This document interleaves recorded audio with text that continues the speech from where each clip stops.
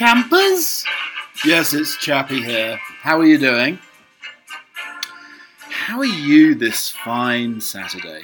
This melty, no snow Saturday. Well, there was actually a couple of sprinkles, but it's defrosting, it's melting. It's all those sort of doozy puddles that you get. Remember the fella in Groundhog Day who was every morning bumping into Bill Murray and Ned Ryerson, that's it. And he ended up stepping in a puddle. I mean, he didn't even have any Wellington boots or galoshes, as they call over here.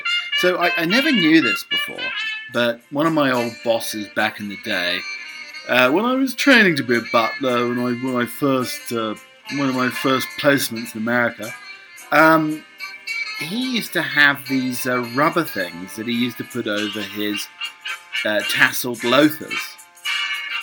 So I've never really seen tasseled loafers as well. I thought it's something that a court jester might wear, but he used to have these rubber things. It almost looked like a shoe condom, basically. And he put them over his dress shoes, so none of the ice and snow in the winter used to seep in. I think it's a fantastic idea. If you're wearing dress shoes, that is. If you don't want to ruin the leather darlings, then maybe the galoshes is what you really need in those instances. But this is Keep Calm and Cauliflower Cheese. It's Chappie. I'm a British butler. I'm at your service for the next hour or so, and it's rather lovely to be here. I'm actually I'm surviving on one fairly small piece of toast, buttered with a little bit of marmalade. That's all I've had to eat today. So limited calories. I'm trying to see what a hangry butler sounds like on a podcast. I know I did one of these before when I was waiting for pizza, but this is more deliberate. I mean, this is like stirring the senses. This is like an ice-cold bath. I found this earlier, actually. So I was stepping out in the snow in my slippers. It's furry on the insides, smooth on the outsides. A little bit like that face mask from last week, I suppose. And anyway, so the snow seeped in at the back because I had the back pressed down, similar to my dear father, actually. They always say that you sort of turn into your old man as time progresses, and maybe I am indeed, but I still won't do the thick cut bitter marmalade. I need a golden thread. I need a more elegant marmalade, to be honest. Anyway, so the snow seeped into the slippers, and do you know how invigorating that is? It really does stir the senses, stir the loins. It wakes one up, and that's exactly what happened. I mean, I feel much more awake now. And ready for Keep Calm and Cauliflower Cheese episode 65. This morning I woke up groggy, foggy. This is why I'm getting to you later today. So the podcast will be released a little bit later today because I was so groggy. I was talking to my mother and my sister, my dear sister, and I couldn't get going this morning. I actually fell back asleep. And much to the many people's chagrin, I do not sleep with cucumbers on my eyelids. I do have baggy eyelids, but I do not need the cucumbers on them. I mean, it's something that I could probably consider, but I don't know. Does it get rid of bags under the eyes? It may well do. So anyway, on the show today, I know we sort of discussed runny yolks a little bit yesterday. So why do Americans not like the runny yolk? What's wrong with the runny yolk? The runny yolk is the nectar of the gods. It's like pouring melted gold into a goblet and sipping it. I mean, that's a yolk in my mind, the runny yolk. But why don't they like the runny yolk? So trying to record the podcast today on an empty stomach. Also introducing you to, I found a way to double or triple spread the butter. We'll be looking into that later on as well. And I also do like the new analogy or metaphor, like Christmas with presents taken away and therefore Christmas being over. I do like that metaphor. The idea that you're expecting something and you're looking forward to it. It comes, it arrives, It comes, and then all of a sudden it's taken away from you. And it's like getting one Christmas present, Christmas being over at that point as well. Anyway, nice metaphor. Also, the Queen took the jab, as I mentioned yesterday. We'll be looking at that a little bit later on as well. Also, I feel like a teenager again. The reason for that I will let you know and enlighten you a little bit later. And it seriously will lighten the load of all your expectations, I'm sure. Also, we never talked about the baby playpen for the corgi, the breakfast beard, the fly spray that doesn't work, and also the love of the burger. So many love the burger. I'm not so keen on the burger, without a doubt. But I do like the runny yolk. So not the burger, but I do like the runny yolk. Also, the random smell of cream of celery soup after acupuncture. What does that even mean? Do corgis have deer butts? Why can't I have a Wi-Fi tea kettle that can start from the bed?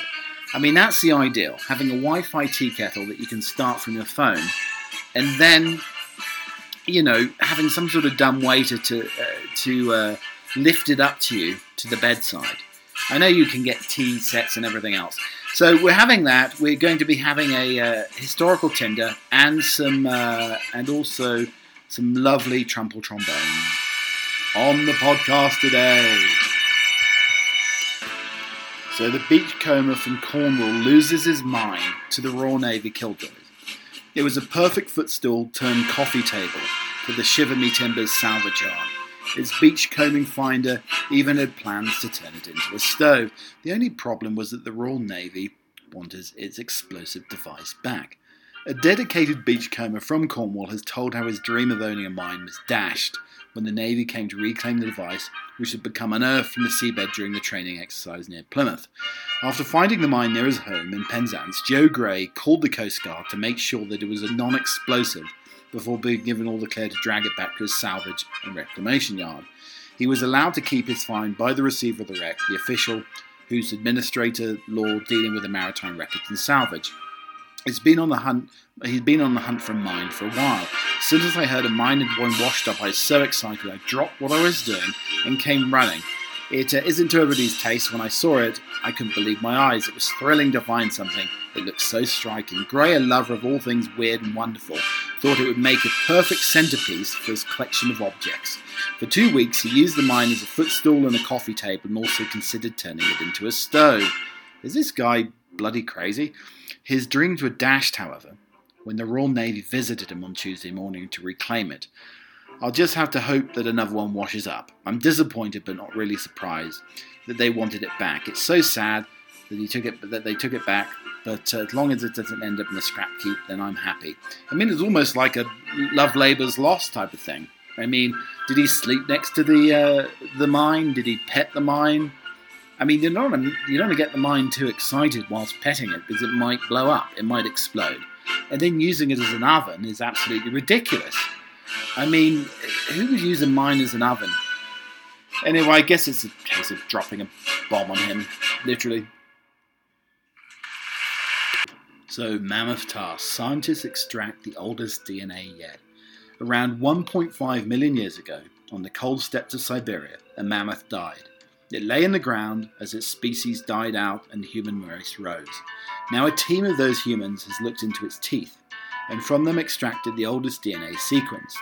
The findings, part of a new analysis of 3 different mammoth teeth published in the journal Nature, smashed the record for the recovery of ancient DNA, and also tells us a lot more about the evolution of the species. Although only a partial genome was pieced together, the scientists said that the 3 samples, the most recent was about 700,000 years old, showed that the mammoth had a more complex ancestry than previously thought.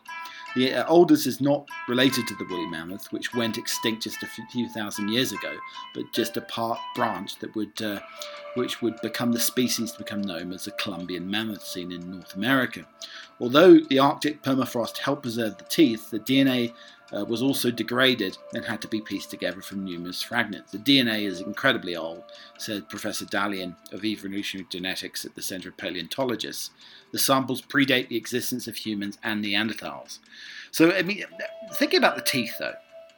So, I mean, if anybody extracted Chappie, let's say in a million years' time.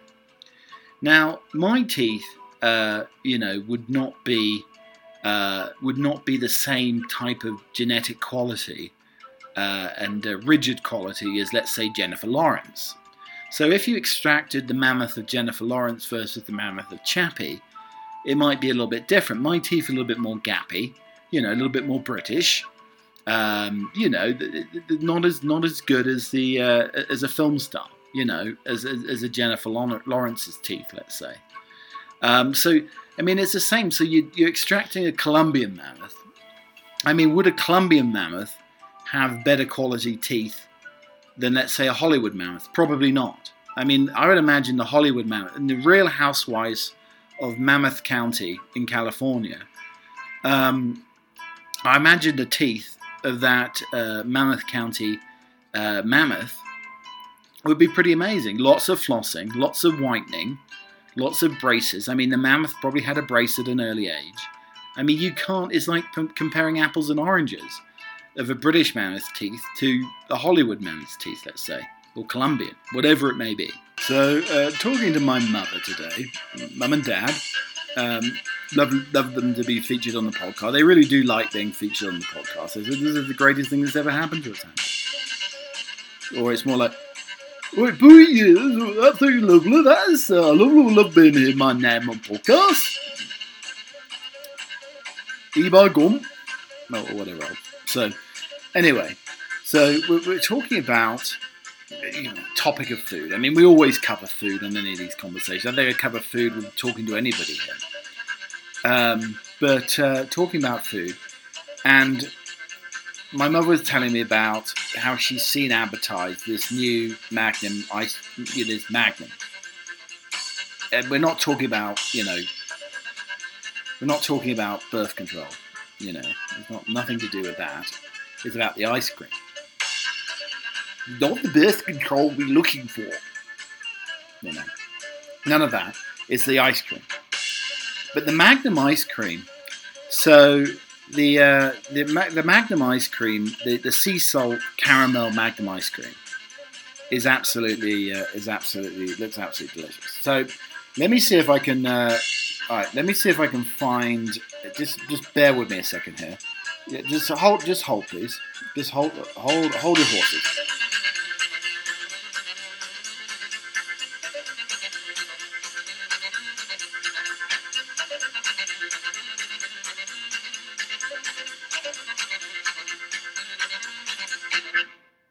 I'm nearly there. So we had the Magnum ice cream, the double sea salt caramel ice cream.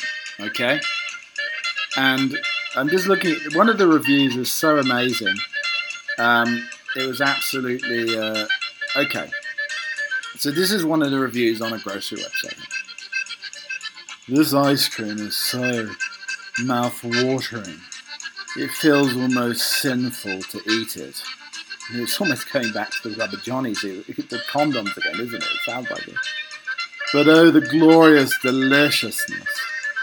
I love the hard milk chocolate shell that you have to penetrate when you first open it. And then the creaminess of the ice cream, the sprinkled chocolate, and the salted caramel. So good." So that was the review. I mean, it sounds absolutely amazing here. I have to try this now. I mean, I've been thinking. I was asleep for a while, but I think I've been thinking about that ice cream pretty much all day. I mean, I've been thinking about other things. There are more important things in my mind. And, some of the people listening will know exactly whom I'm thinking of and what I'm thinking of. But this Magnum ice cream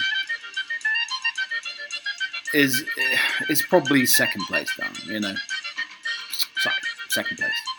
Not first place, second place. So anyway, the Magnum ice cream it seems absolutely fantastic. So I'm going to have to get some of this. And if anybody has tried it, then please send a note to Chappie Towers immediately. I need more reviews. But also thinking about this, I mean, talking to my mother, and as I said, I'm living on just a piece of toast today. But it wasn't an ordinary piece of toast.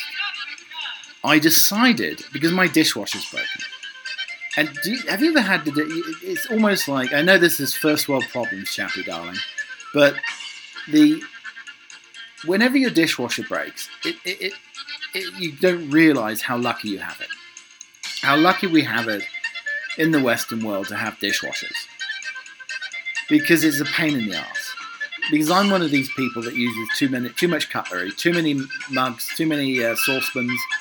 It's ridiculous.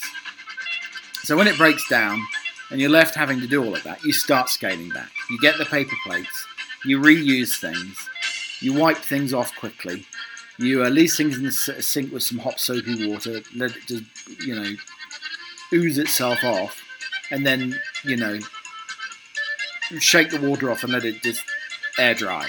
I mean, the drying is almost as annoying as the washing. The washing is an abomination. But anyway, so I decided I'd use the fork for something else, and I thought I don't want to use a knife. I don't want to mess up a knife. So I'm going to use the fork handle to spread the butter on my toast. And I tell you, what a revelation. I mean, you can double, triple spread the butter. I mean, we talked about in this podcast before. The double, triple spreading is an absolute delight. But you can do that. It's a deeper spreading experience when you use the back of the knife, the handle of the knife, to spread the butter. But also, you know what it does? I mean, if you're waking up and you've got, if you want to be woken up or have the tingly fingers or anything like that, or arthritis, and you haven't gone and got the acupuncture yet, the prongs of the fork, whilst you're spreading, dig into the hand. I mean, it releases all that sort of night pressure that you built up. Not that much, but I mean, no, the pressure that's been built up over the course of the evening can be released from the fork acupuncture you get while spreading the butter on the toast. It's amazing. I tell you, it relieves all sorts of stress and strain just with those prongs going into the hand there, whilst you're going to have a really buttery, marmaladey piece of toast. It's a marvel there, kids. It's an absolute marvel. Okay, so we have another little session of historical Tinder where we take a historical figure and, on Tinder, you swipe right or swipe left, depending if you like them or hate them. Swipe right's good, swipe left. But back in medieval times and historical times, often, there was a sort of Tinder, but it was the swinging of the axe to the left or the right. The guillotine. It could have been anything. It could have been the noose. Were you swinging from the right or left with the noose? But anyway, this is historical Tinder. So we look at some sort of fallen historical figure, somebody who's pretty incompetent, pretty mediocre. And today we have Gideon Pillow. Armchair historians often generalized during the American Civil War, while the Union had held a clear advantage in the material, the Confederacy could field superior commanders. That may have been true in the East, and the worst of the Union generals at theatre rates his own entry on that list. But in the West was a much different affair. Outstanding commanders such as Thomas, Sheridan, and Sherman routinely bested their Confederate opponents. But Ulysses Grant made his Civil War debut at the Battle of Belmont against the Confederate General Gideon Pillow. Pillow did suffer slightly more casualties than Grant in the engagement, which probably makes the Battle of Belmont the high point of Pillow's military career. In a war that saw more than its share of unskilled politically appointed generals, Pillow was arguably the worst of either side in the Mexican-American War, where he had received an appointment to the rank of Major General from his friend President Polk after making a laughingstock of himself by ordering his men to entrench the wrong side of the fortifications at Camargo. Pillow bungled his role at the Battle of Cerro Gordo, making himself the low point of a astounding American victory. Not one to let his own failings stand in the way of personal glory, Pillow submitted fanciful accounts of his actions at the Battle of Contreras and Churubusco to various newspapers, including the wrath of the overall American commander Winfield Scott. Pillow faced court-martial for stealing a Mexican cannon and attempting to spirit it home in his own personal baggage, but Polk intervened to clear Pillow's record. Scott claimed that Pillow was the only person I'd ever known who was wholly indifferent in the choice between truth and fashion and falsehood. When talk of secession reached Pillow's home in the state of Tennessee, he helped organize the state militia and was appointed a brigadier general in the Confederate Army. After his performance at Belmont, a spectacular success by Pillow's standards, he was tasked with the defense of Fort Donelson, a key strong point in the Mississippi River. Grant encircled the fort after his initial attack drove back Grant's troops. Pillow snatched defeat from the jaws of victory by retreating to the fort rather than breaking through Union lines to Nashville. Pillow escaped during the night, leaving Simon Butler to surrender the fort and 15,000 Confederate troops. The loss of Fort Donelson opened the door to Kentucky and Tennessee to Union forces and marked the beginning to the end of the Confederate resistance to the West. I mean, this guy's so incompetent, it sounds like a little bit like Trump, to be honest. I mean, this fella here, he didn't face a fate worse than death, so there's no swiping left with a sword or axe or anything, though. He didn't die in battle, so he wasn't a hero. He was just pretty incompetent, really. He wasn't like Emperor Nero and had an interest in the ladies and any sort of notable amount of nookie or anything along those lines. It was really a case of him sort of skedaddling more than anything else. So he sort of ran away as a coward. It was more of along these sort of lines, to be honest.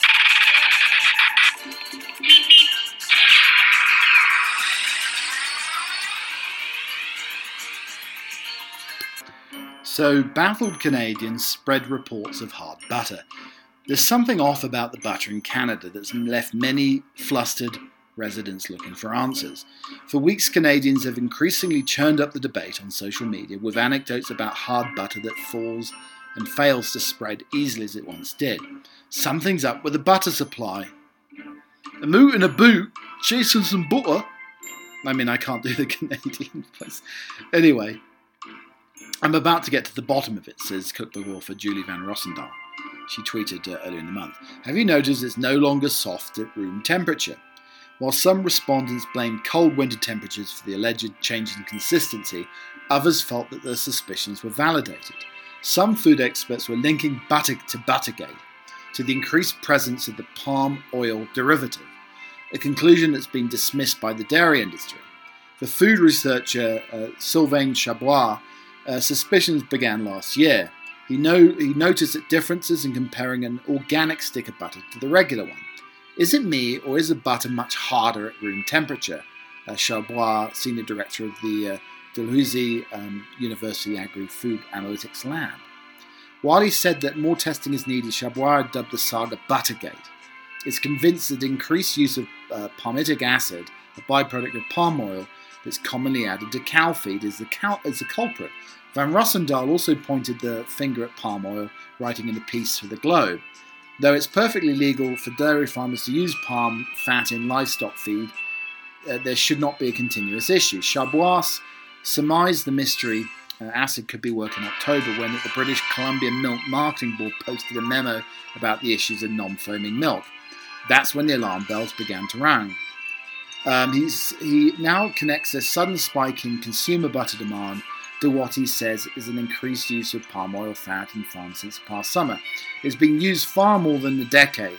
Farmers regularly add that the palmitic acid to animal feed as an energy supplement allows cow to produce more butter fat content. But between the slowdown measures and the boom in home cooking, the pandemic has now put pressure on dairy farmers. The key here, I don't like palm oil added to anything particularly, but the key is get yourself a butter dish, butter tray, and leave it out. You can leave it out, it's fine, it's not going to do any harm to you. Just leave the butter out and it spreads deliciously. Like I did with the back of the knife today, with the prongs in my hand. It was perfectly fine, and it doesn't matter.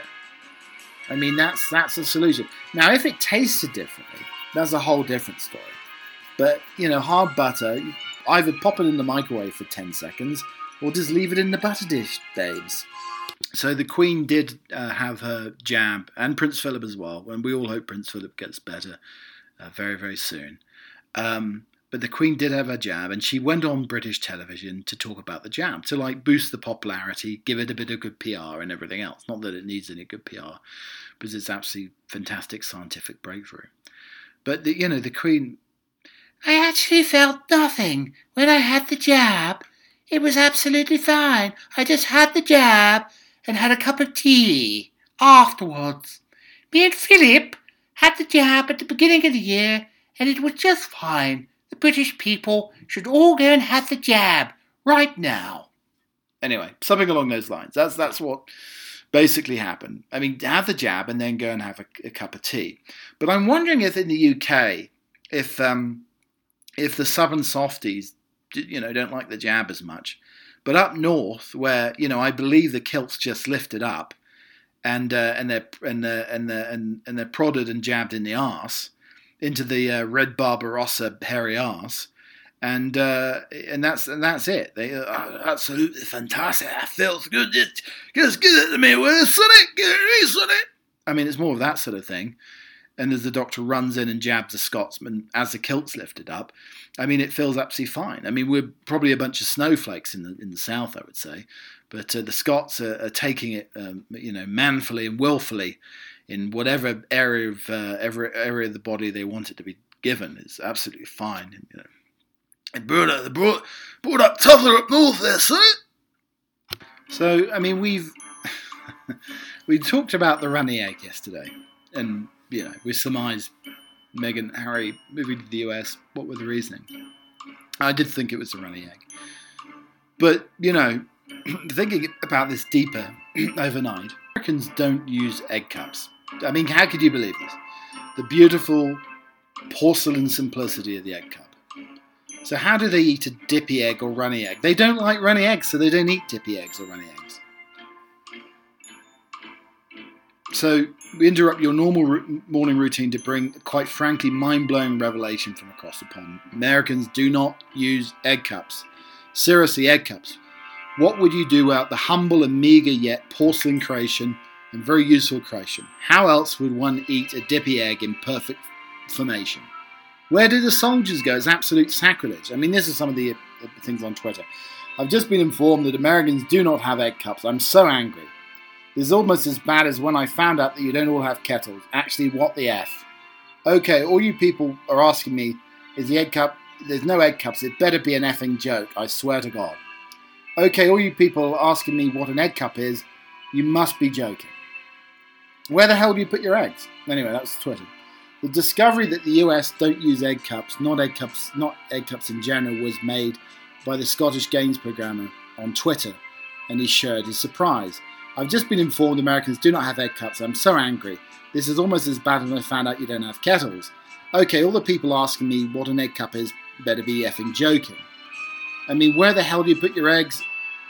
You don't go 300 million years of evolution just to have an egg roll around on the effing plate. I mean, if you don't wash off the protective coating off them, you can't have eggs anyway.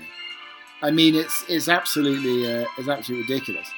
We're not even sure how to start. This whole situation is absurd. Thankfully, Americans were on hand to explain the situation, revealing that they don't tend to have dippy eggs. They don't like the runny egg. They'd rather hard-boil than to inch of their lives that don't require a cup. You just peel the bugger. One user exclaimed, the only eggs we commonly eat are hard-boiled and sliced like on a salad or scrambled omelettes. Poached eggs are common for eggs Benedict, though. Americans order fried eggs over easy, and they dip their egg in the runny yolk. I've never seen an American dip an egg in a runny yolk. I mean, what's the moral of the story? But, to eat hard-boiled eggs, I am not going to eat the hard-boiled egg. I want my eggs runny. I want to dip my soldiers in the egg. What is it? Why do they not like the runny egg? I need to know this. This is an absolute abomination. It's a curiosity. It's a mystery. Why the runny egg is like one of the greatest creations on earth.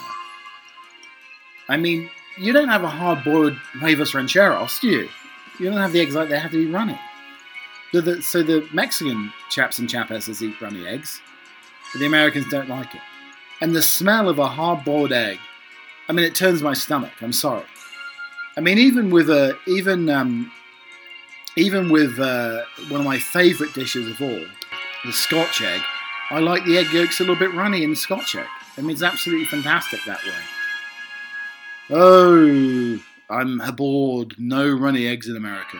So we need to discover a new way of arguing.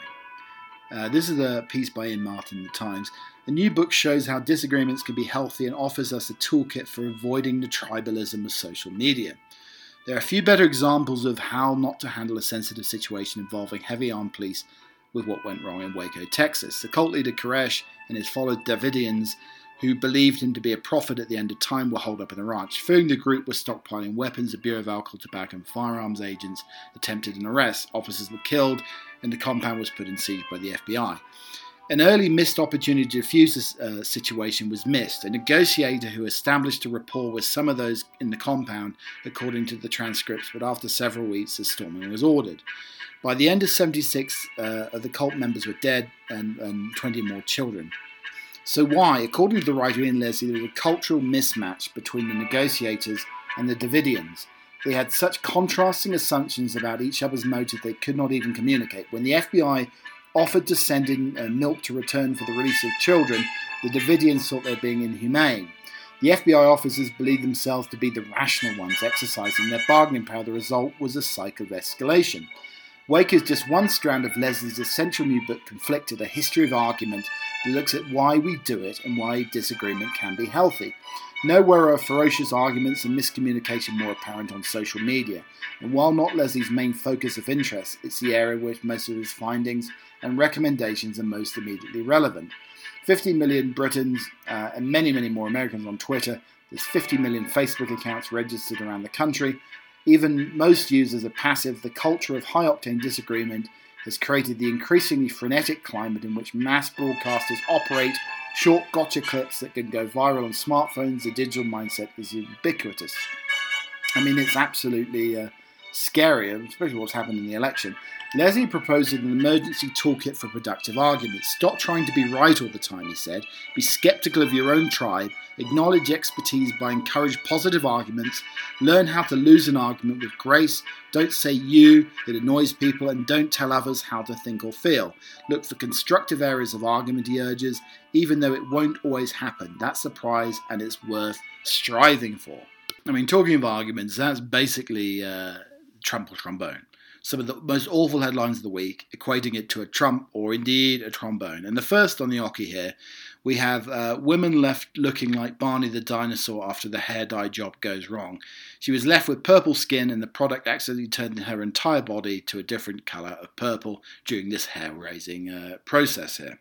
That hair bomb disaster, though, looks like the sort of atrocious asteroid which would have wiped out Barney, hitting the Pucodon Peninsula instead of the Yucatan Peninsula. And demonic cat looks so creepy, an exorcist urged his owner to cage him and pray. The cat that's been dubbed the creepiest ever has garnered thousands of followers on social media despite his demonic appearance. I mean, that's what happens when you feed the cat dollar store cat food. And that too. Job hunter disguises his CV in a bid to get noticed, but other brand it creepy. A job applicant found his way to stand out from the crowd by hand-delivering his CV hidden in a box of food for the office, but people were divided whether his tactic would indeed work. I mean, applying for a job can be a disheartening process. It often feels you need to stand out amongst the hordes of other applicants.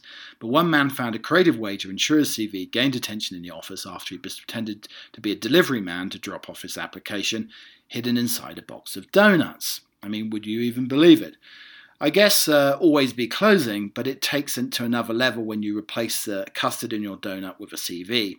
I hope he was indeed practicing donut diversity, though.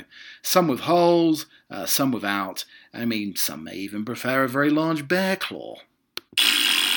And a woman's life is a lie after realising cream she always buys from the supermarket isn't what he thought. It was fake cream. TikTok user Sarah Abdul has gone viral on the social media platform after sharing her recent discovery about a product she often buys in the supermarket.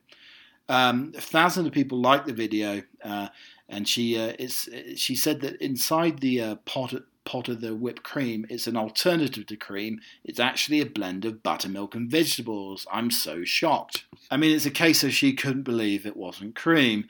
But if she shook it for long enough, it could turn into butter. And your dog can now be paid $100 a month to be a pet food critic and knows how to apply.